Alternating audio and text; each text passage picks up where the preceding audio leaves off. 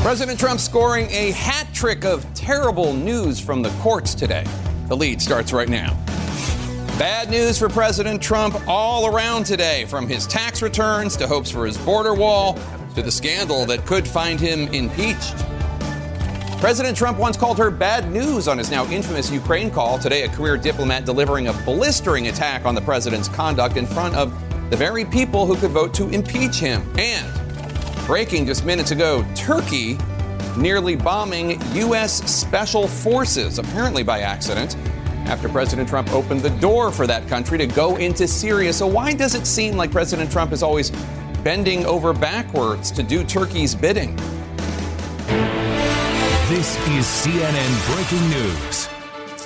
Welcome to The Lead. I'm Jake Tapper, and we start today with breaking news, a series of devastating news today for the Trump administration, including losing 3 court rulings. President Trump lost his appeal to stop a House subpoena to obtain his tax returns. A federal judge in Texas ruled that President Trump's national emergency declaration to build a border wall is unlawful. And yet another federal judge today blocked the Trump administration rule that makes it more difficult for immigrants who rely on public assistance to obtain legal status. Now, amid all these rulings, a key witness in the impeachment inquiry came forward, the former ambassador to Ukraine, pointing the finger directly at the president today as she testified to members of Congress behind closed doors. According to a copy of her opening statement obtained by the New York Times and Washington Post, Ambassador Marie Yovanovitch said that President Trump himself pushed for her to be removed from her role as ambassador because of, quote, unfounded and false claims by people with clearly questionable motives, unquote, which seems a reference to President Trump's personal attorney, Rudy Giuliani, who has admitted that he brought information about Yovanovitch to President Trump. And the Wall Street Journal recently reported that Giuliani had complained Yovanovitch, quote, was undermining him abroad and obstructing efforts to persuade Kiev, that's Ukraine's capital, to investigate former Vice President Joe Biden. This afternoon, the Democratic House chairman leading the impeachment inquiry accused the White House of trying to block this key witness from testifying. She's a woman who can shed light on this question. Did President Trump actually fire a U.S. ambassador because she was getting in the way of his lawyer's attempts to get dirt on his political opponents? CNN's Alex Marquardt leads off our coverage today from Washington. Defying the Trump administration, former U.S. ambassador to Ukraine Marie Yovanovitch went before lawmakers today after the State Department tried to block her testimony. She was appearing in response to a subpoena by Democratic leadership and leveled a stunning allegation, telling lawmakers, according to the New York Times, she'd been removed from her post by President Trump because of unfounded and false claims by people with clearly questionable motives, referring to efforts by the president's personal lawyer, Rudy Giuliani. I do not know Mr. Giuliani's motives for attacking me, Yovanovitch wrote in her statement, adding, but individuals who have been named in the press as contacts of Mr. Giuliani may well have believed that their personal financial ambitions were stymied by our anti-corruption policy in Ukraine. The former ambassador talking about Lev Parnas and Igor Fruman, 2 of Giuliani's associates who were indicted yesterday for trying to use political contributions in order to get her fired. Yovanovitch was known for her anti-corruption work. The old oligarch system is still clinging to life, and corruption is its life support. She also said in her opening statement, the harm will come when bad actors in countries beyond Ukraine see how easy it is to use fiction and innuendo to manipulate our system. It is incredibly alarming that the Secretary of State is not standing by our career people. Incredibly alarming that she points out that private citizens, in this case Mr. Giuliani and others, were having a shadow diplomacy into Ukraine. As the impeachment inquiry deepens, Yovanovitch is the latest in a string of key interviews. On Monday, former White House Russia advisor Fiona Hill is set to testify, someone who had a pivotal role in the president's dealings with Ukraine, but who a source tells CNN will testify she was unaware of some aspects of the Ukraine scandal. Also next week, EU Ambassador Gordon Sondland, who was blocked by the White House last week from being deposed, he's expected to now show up under subpoena. Well, President Trump has not only honored me with the job of being the U.S. ambassador to the EU, but he's also given me other special assignments, including Ukraine. He was a top aide on Ukraine. Text messages show he was well aware of the president's desire for an investigation into Joe Biden and his son. Of vital interest to the committees is Ambassador Bill Taylor, another career diplomat currently running the U.S. Embassy in Ukraine. He was clearly uncomfortable with the pressure being put on Ukraine by President Trump. Texting Sondland, "Are we now saying that security assistance and White House meeting are conditioned on investigations?" Sondland responded, "Call me." Taylor has been asked to testify. It's unclear when that may happen or if the administration will try to block his testimony as well. There are now 3 ambassadors at the center of this impeachment inquiry who either are or may be defying the orders of their bosses at the State Department and the White House to testify to Congress. Now, Jake, Ambassador Yovanovitch is a 33-year veteran of the U.S. Foreign Service. She said today that if the State Department's leaders don't stand up for it, the country's interest may be irreparably harmed. Jake. All right, Alex, thanks so much. I want to go straight to CNN's Pamela Brown now. She's live for us at the White House. And Pamela, 3 significant losses today in the courts for the Trump administration. How has the White House reacted?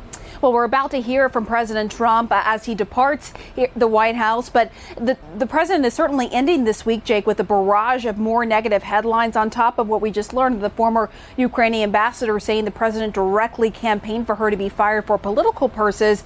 In a devastating blow, the president has also lost 3 high-profile federal court cases today. Jake, earlier today, he lost the court battle over turning over several years of his tax returns to Congress.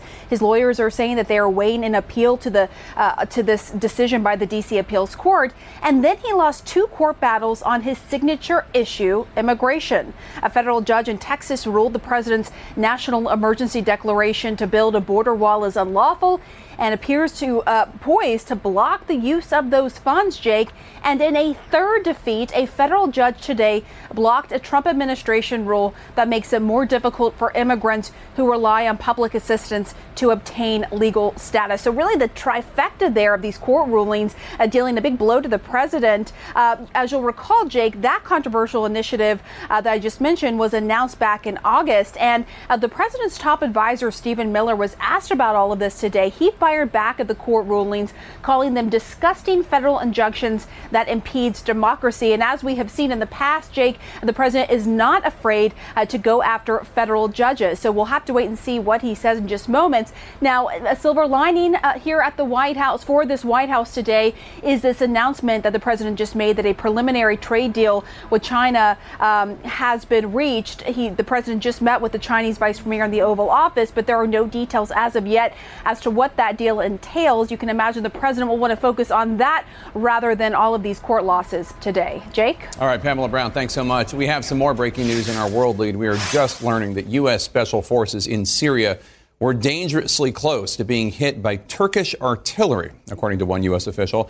Turkish forces moved into Syria after President Trump days ago said he would pull U.S. service members out of that region.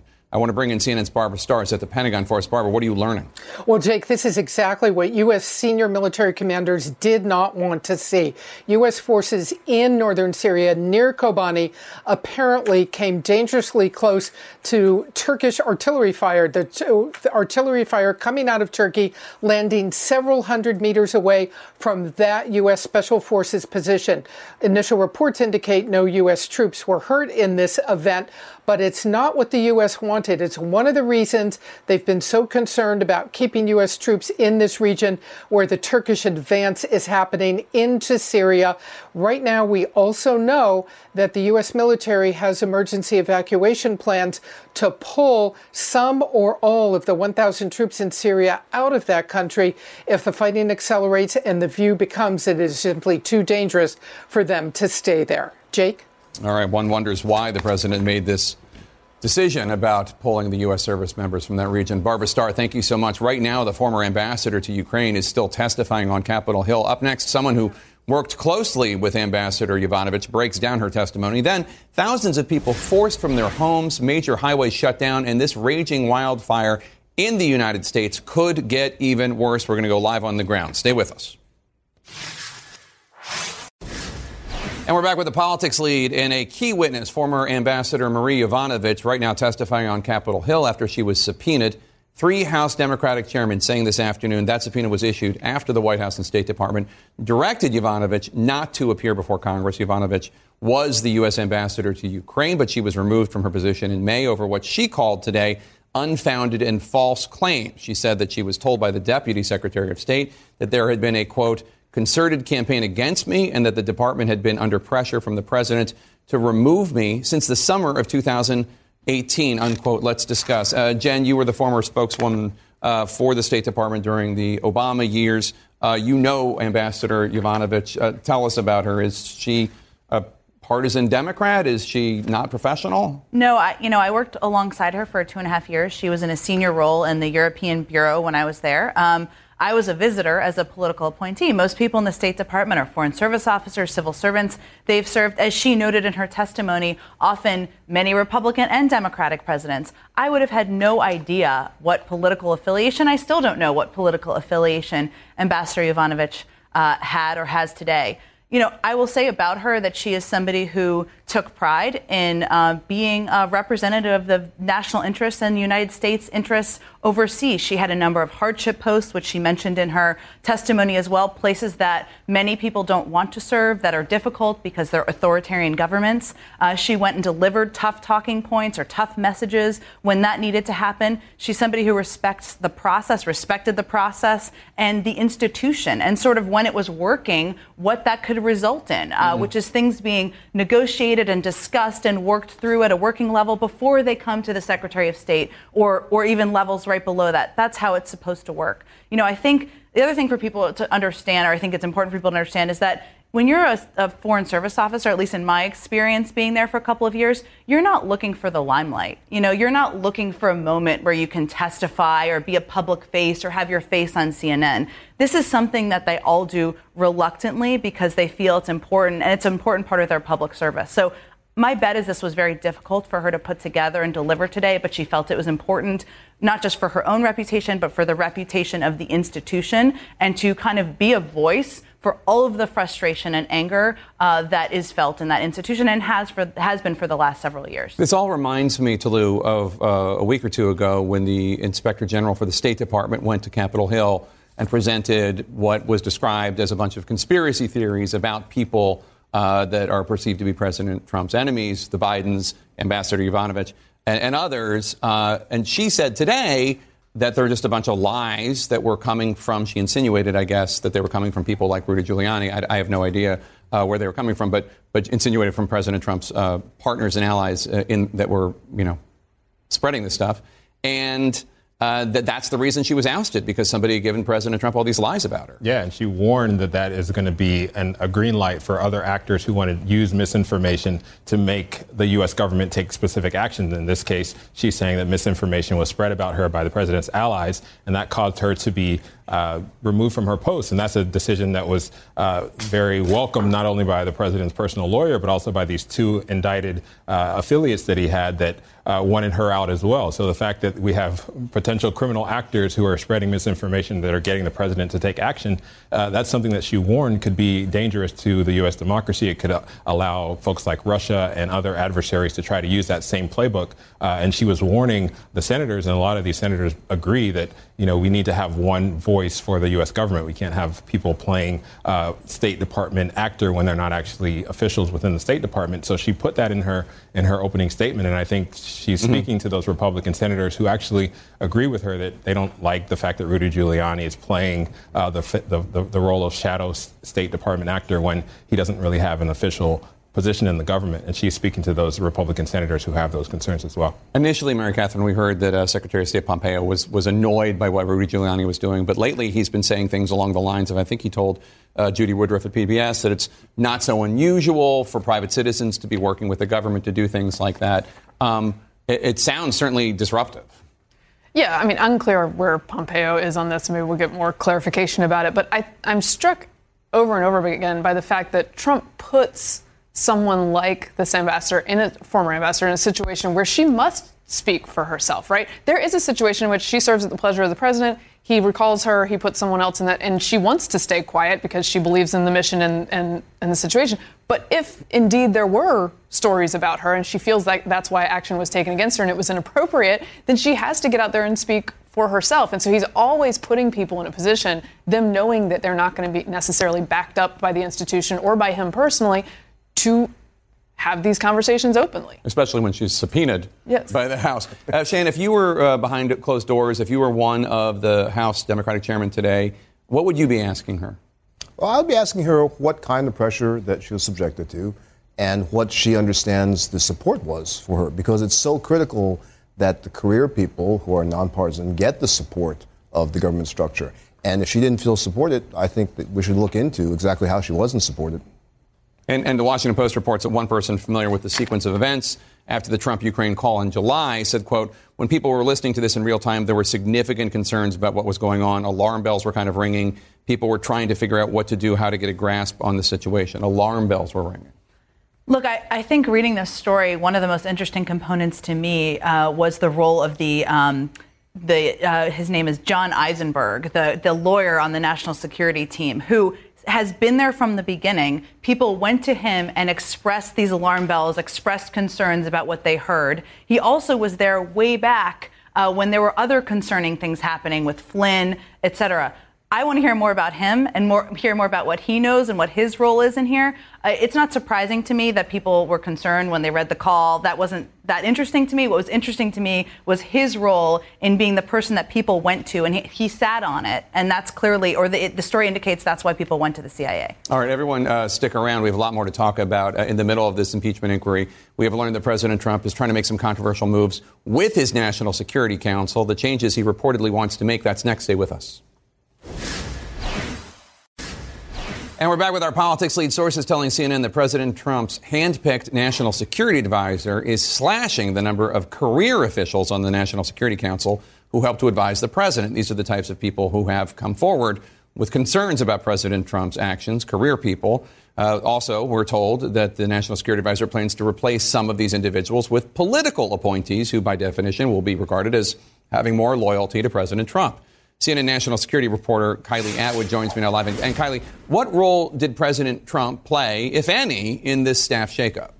Well, President Trump himself was the one who directed his new national security advisor, Robert O'Brien, to make this shakeup. Now, we should note that Robert O'Brien has only been on the job for about 2 months now. So this is a pretty big change for him to be making very early on in his tenure as the national security advisor. And what we know from our reporting is that the slash is legitimate. It is big. He wants to cut it by about 50%. He wants to make the number of folks at the National Security Council close to 120 by early next year. And how they're going to do that is they're going to essentially cut down on the folks who are rotating into the National Security Council from the other agencies and departments within the U.S. government. Now, what that means is that there are going to be fewer folks who are the policy folks who work for every administration, and there is going to be a greater percentage of political appointees that are in the National Security Council. And I also spoke with someone at the NSC right now who predicted that President Trump himself is going to get frustrated by this move because there will be fewer people that he can turn to when he wants quick answers on foreign policy questions that he has. And that really is the role of the National Security Council. All right, Kylie Atwood, thank you so much. Let's talk about this. Jen, you worked at the White House. How concerning is this to you, if at all? I mean, I have heard previous complaints, even in the Obama administration, that there had been bloat among the National Security Council. Yeah, the National Security Council is large. It's probably been too large in years past, in recent years past. But clearly the most important most concerning piece here, I should say, is the switching in political appointees for civil servants and people who have served presidents of both parties. To me, this is a clear reaction to the fact that the whistleblower was somebody who was rotated in from another, or I would guess, or that's the assumption, from another agency who was there, who wasn't a loyalist to Donald Trump, who was a loyalist to the United States, a loyalist to the institutions, and he wants to crack down on that. What's concerning about that is that that becomes a group of people who want to deliver on solely the president's agenda, and what we've seen from the past few months is that agenda is pushing, getting political dirt on his opponents, letting his personal lawyer out there represent the United States. That's not traditional national security interest. That's not traditionally what the NSC does. I think the comment that was shared at the end about how somebody said Trump will be frustrated, to me, that's quite generous to his level of interest and intellectual curiosity in national security. I don't think he's shown that. He's probably going to be happy not to have people he sees as deep state or, people who aren't on the same page as his agenda. What do you think?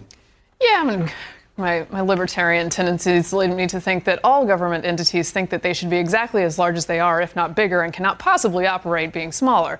I am skeptical of that, and I think it probably can operate smaller and do a good job.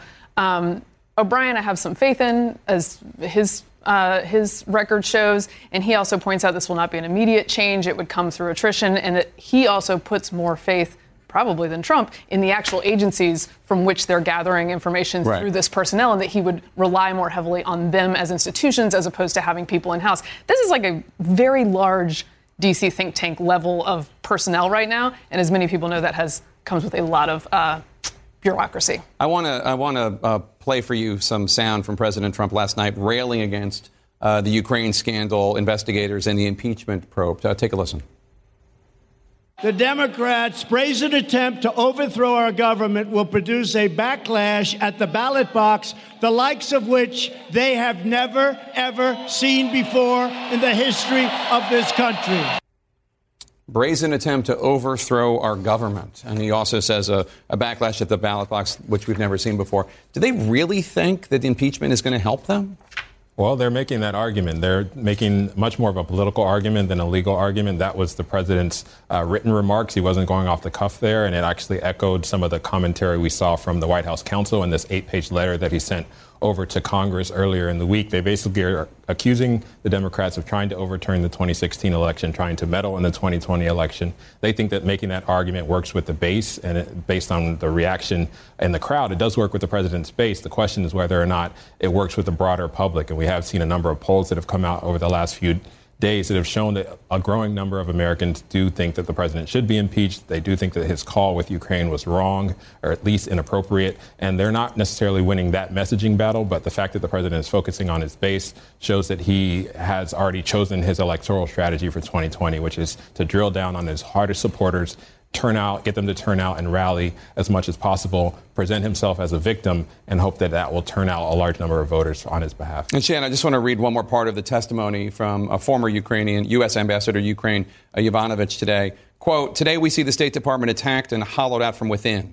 State Department leadership with Congress needs to take action now to defend this great institution and its thousands of loyal and effective employees. We need to rebuild diplomacy as the first resort to advance America's interests and the front line of America's defense. I fear that not doing so will harm our nation's interest, perhaps irreparably." There is this concern that the President Trump, is using government for his own ends and not for the best interests of American values. No, absolutely. I mean, he's really blatantly engaging in that right now, and it's classic abuse of power. And it sounds like a dictator's move. I mean, when he wants to use the government apparatus to further his own ends, that's very impeachable. I think we see reflections going on in the different agencies, State Department, and frankly, to respectfully disagree with any faith in O'Brien's move there, it concerns me that they're cutting that staff down at this time for this president. That's what worries me about it. And, for example, some of their historical antecedents seem just silly. I mean, talking about the Bay of Pigs, Carter's staff was leaner. Those aren't really great historical examples of success in terms of the intelligence. Jimmy Carter's foreign policy. All right, everyone stick around. We just learned that Turkey almost hit U.S. Special Forces in Syria this just hours after the White House re-upped the threat to sanction Turkey, something that we've frankly heard before. But President Trump doesn't seem able to say no to Turkey's president. Why not? Stay with us. Back with breaking news in our world lead today. An official telling CNN that Turkey's military offensive in northern Syria hit very close to a U.S. Special Operations unit. Early reports indicate no U.S. injuries and no indication that the incident was deliberate. CNN's Clarissa Ward is in the thick of it right now in northern Syria. And Clarissa, this Turkish military operation might be causing new activity by ISIS? Well, that's right, Jake. Earlier today, there have been a couple of incidents that have really raised people's concerns. The first took place in a family camp, a camp for ISIS family prisoners. It's called Al-Hol. There's about 50,000 of them living there, family members of ISIS, many of them radicalized. And it appears that dozens of them essentially tried to stage some kind of a prison break, tried to escape, trying to capitalize on the kind of chaos and confusion that is reigning at this time in northern Syria. Kurdish security forces were able to put a stop to that, but nonetheless, it's certainly raising some eyebrows. And then here in the very city that I am standing in, Jake, in Kamishli, near the Turkish border, a car bomb earlier today, 4 people killed, quite a significant blast. ISIS has come out and claimed responsibility for that bombing. We should say we can't confirm that. ISIS is opportunistic. They often try to claim credit for these types of attacks, even if they are not the actual perpetrators. But all of this really going to show you, Jake, that when you have some kind of a power vacuum or a security vacuum, you create a space for a group like ISIS to reform, coalesce, and strike again, Jake. And Clarissa, you spoke with U.S. special operators in Syria. What are they saying about the Turkish operation? So we went into a U.S. Special Forces base earlier. None of the Special Forces operatives obviously would speak to us on camera, but it's a very uncomfortable dynamic for them, Jake, because their base is actually being guarded by Kurdish forces, the same Kurdish forces who were fighting on the front lines for them against ISIS. And now there's this incredible tension with Kurdish forces who were privately telling us in this same base that they felt that the U.S. had sold them out and that they were not going to help them to fight back this Turkish offensive. And these guys have been living together as brothers for a long time. So it's an incredibly tense and awkward dynamic for our special forces in Syria, Jake. All right, Clarissa Ward in northern Syria, please stay safe. The White House today threatened Turkey with new sanctions if Turkey crosses a line regarding civilian casualties or ISIS escapees from prisons in northern Syria. But the Secretary of the Treasury refused to define what the red line is, and he acknowledged that the sanctions were not going to be actually imposed necessarily. Watch. I want to emphasize at this point, we are not activating the sanctions. These are very powerful sanctions. We hope we don't have to use them, but we can shut down the Turkish economy if we need to. Turkey's president has wanted to target Kurdish forces in Syria for years. So why now did President Trump move U.S. special forces out of the way and allow the Turkish military operation to happen? This all comes within the odd context of President Trump often doing what Turkish President Erdogan wants him to do, even at the expense of U.S. interests. Despite President Trump's vague threat to Turkey on Thursday, we are going to possibly do something very, very tough with respect to sanctions and other financial things. His order to withdraw U.S. service members from the northern part of Syria on the eve of Turkey's assault on America's longtime Kurdish allies is in fact just the latest in a number of decisions where the Trump administration has seemed to bend over backwards to give Turkey's President Erdogan what he wants. It's not a good pattern. It's a pattern of appeasement. The Trump administration's ties to Turkey began even before the 2016 election, when former National Security Advisor Michael Flynn, at the time an advisor to the Trump campaign, was doing secret lobbying work on behalf of the Turkish government. The Wall Street Journal reporting that Flynn met with Turkish government officials at the time about getting one of Erdogan's enemies, a Turkish cleric living in Pennsylvania in exile, Fethullah Gulen, forcibly removed to Turkey. Erdogan has accused Gulen of masterminding an attempted coup in 2016, though Gulen denies any involvement in the coup, and he was never forcibly removed from the U.S. General Flynn is a wonderful man. Flynn subsequently admitted to breaking the law by making false statements on federal lobbying disclosures about his work for Turkey. Then there's Rudy Giuliani's representation of Reza Zarrab, a Turkish businessman with ties to top Turkish officials, indicted by the U.S. for helping Iran to evade billions of dollars in U.S. sanctions. In an Oval Office meeting with Giuliani and Trump, then Secretary of State Rex Tillerson was pressed to drop a criminal case against Zarrab, who reportedly had an office in Trump Tower, Istanbul. Tillerson said no. Even more curious, the Trump administration, so proud of withdrawing from the Iran deal and imposing new sanctions, has not yet fined the bank involved in the Zarrab case, the state-owned Halk Bank. Why not? The Trump administration did not respond to CNN's request for comment. Then there's the matter of Turkey purchasing the Russian S-400 missile defense system, a system that Pentagon officials have said would pose an intelligence risk to the U.S., since Turkey also purchased U.S. F-35 fighter jets. According to a 2017 law, Turkey's purchase of these Russian weapons is supposed to trigger congressionally mandated sanctions against Turkey. But Trump has not pulled that trigger. Why not? The Trump administration told us today, quote, "We continue to urge Turkey to reconsider the receipt of the S-400. There's a deliberative process ongoing on the issue of sanctions." There could be more sanctions to follow, but frankly, what we'd really like is the S-400 not to become operational. In fact, after the Pentagon insisted that the White House cancel Turkey's purchase of the F-35 jet, President Trump sounded more upset about the law than Turkey violating it. I've had a good relationship with President Erdogan. Because of the fact he bought a Russian missile, we're not allowed to sell him billions of dollars worth of aircraft. It's not a fair situation. It sends a terrible message to the Turkish regime that they can continue to test American red lines and get away with it. Coming up next, one answer getting a lot of attention from a Democratic presidential candidate. Stay with us. In our 2020 lead today, a moment getting a lot of attention for Massachusetts Senator Elizabeth Warren at CNN's town hall last night focused on LGBTQ issues. And a supporter approaches you and says, "Senator, I'm old-fashioned, and my faith teaches me that marriage is between one man and one woman." What is your response? Well, I'm going to assume it's a guy who said that. And I'm going to say, then just marry one woman. I'm cool with that, assuming you can find one.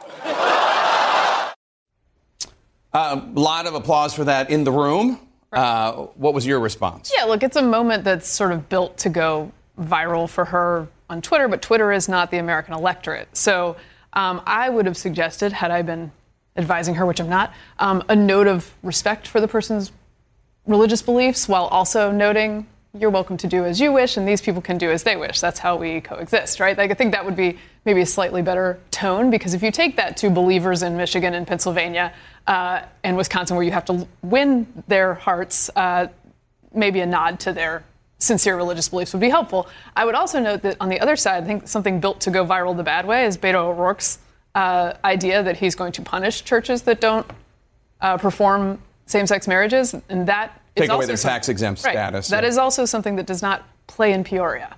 Are you concerned as a Democrat who wants a Democrat to win? Are you concerned about what you heard last night in those two examples?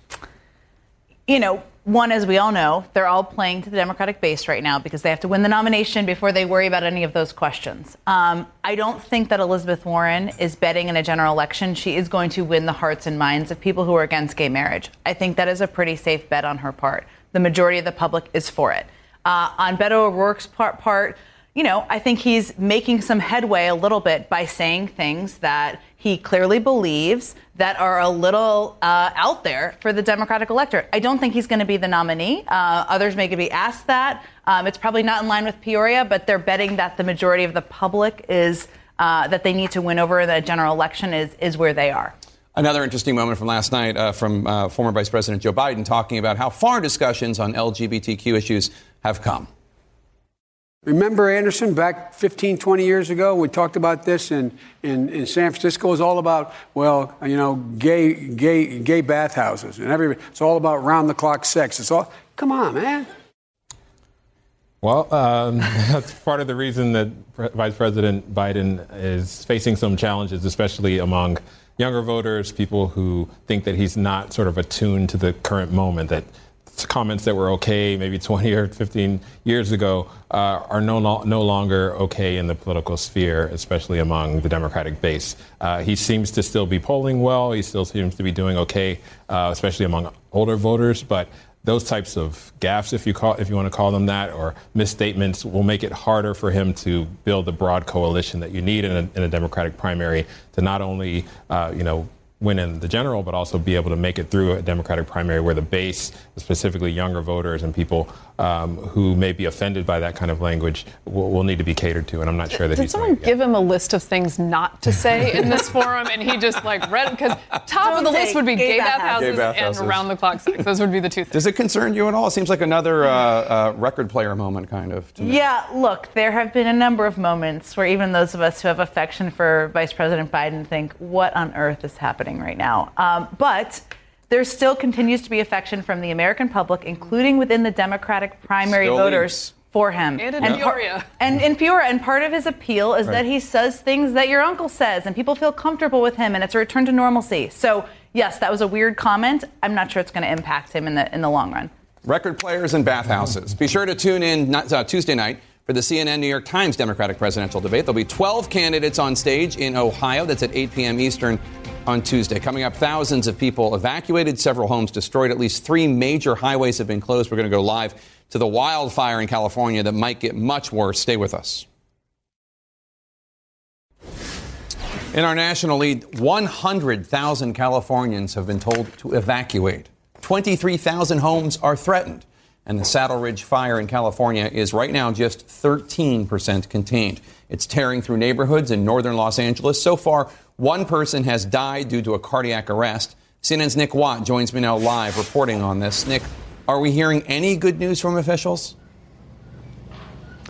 Well, Jake, I don't mean this to sound callous, but the best news I've heard all day is that so far only around 25 homes have been destroyed. And I say that because when we arrived here at 2:30 this morning and watched this house burn, I was convinced the devastation would be much greater. Then we heard that the whole of this town, Porter Ranch, was under mandatory evacuation. Now, part of the reason that we didn't see the devastation is authorities knew this was coming. The conditions for a wildfire have been perfect all week. These offshore dry Santa Ana winds, low humidity, dry brush. They knew this was going to happen, so they pre-positioned equipment and personnel to deal with this. But as you mentioned, Jake, this is far from over. Only 13% contained, around 1,000 firefighters still on those lines. The line's burning right now up in unpopulated areas, but that can change at any time. And the red flag warnings that were supposed to be lifted 6 p.m. Friday, those have been extended 6 p.m. Saturday. And there's another very sobering thought here. Last year, we had the deadliest fire in California history, and that did not ignite, Jake, until the second week in November. That's terrifying. Nick Watt, thank you so much. Appreciate it. Stay safe. Be sure to tune in this Sunday morning to CNN State of the Union. My guests will include Democratic presidential candidate Mayor Pete Buttigieg. That's at 9 a.m. and noon Eastern. You can follow me on Facebook or on Instagram or on Twitter at Jake Tapper. You can tweet the show at The Lead CNN. We actually read your tweets. Our coverage on CNN continues right now. I will see you Sunday morning. Have a great weekend. Quality sleep is essential, and that's why the Sleep Number Smart Bed is designed for your ever-evolving sleep needs. So you can choose what's right for you whenever you like. Need a bed that's firmer or softer on either side? Helps you sleep at a comfortable temperature. Quiets their snores. Sleep Number does that. Sleep better together. J.D. Power ranks Sleep Number #1 in customer satisfaction with mattresses purchased in-store. And now, save 50% on Sleep Number limited edition smart beds for a limited time. For J.D. Power 2023 award information, visit jdpower.com/awards. Only at Sleep Number stores or sleepnumber.com. Now streaming exclusively on Max, a new CNN flash doc about the album that has Nashville talking, Call Me Country. Beyoncé and Nashville's Renaissance. Watch it at max.com/callmecountry. Max subscription required.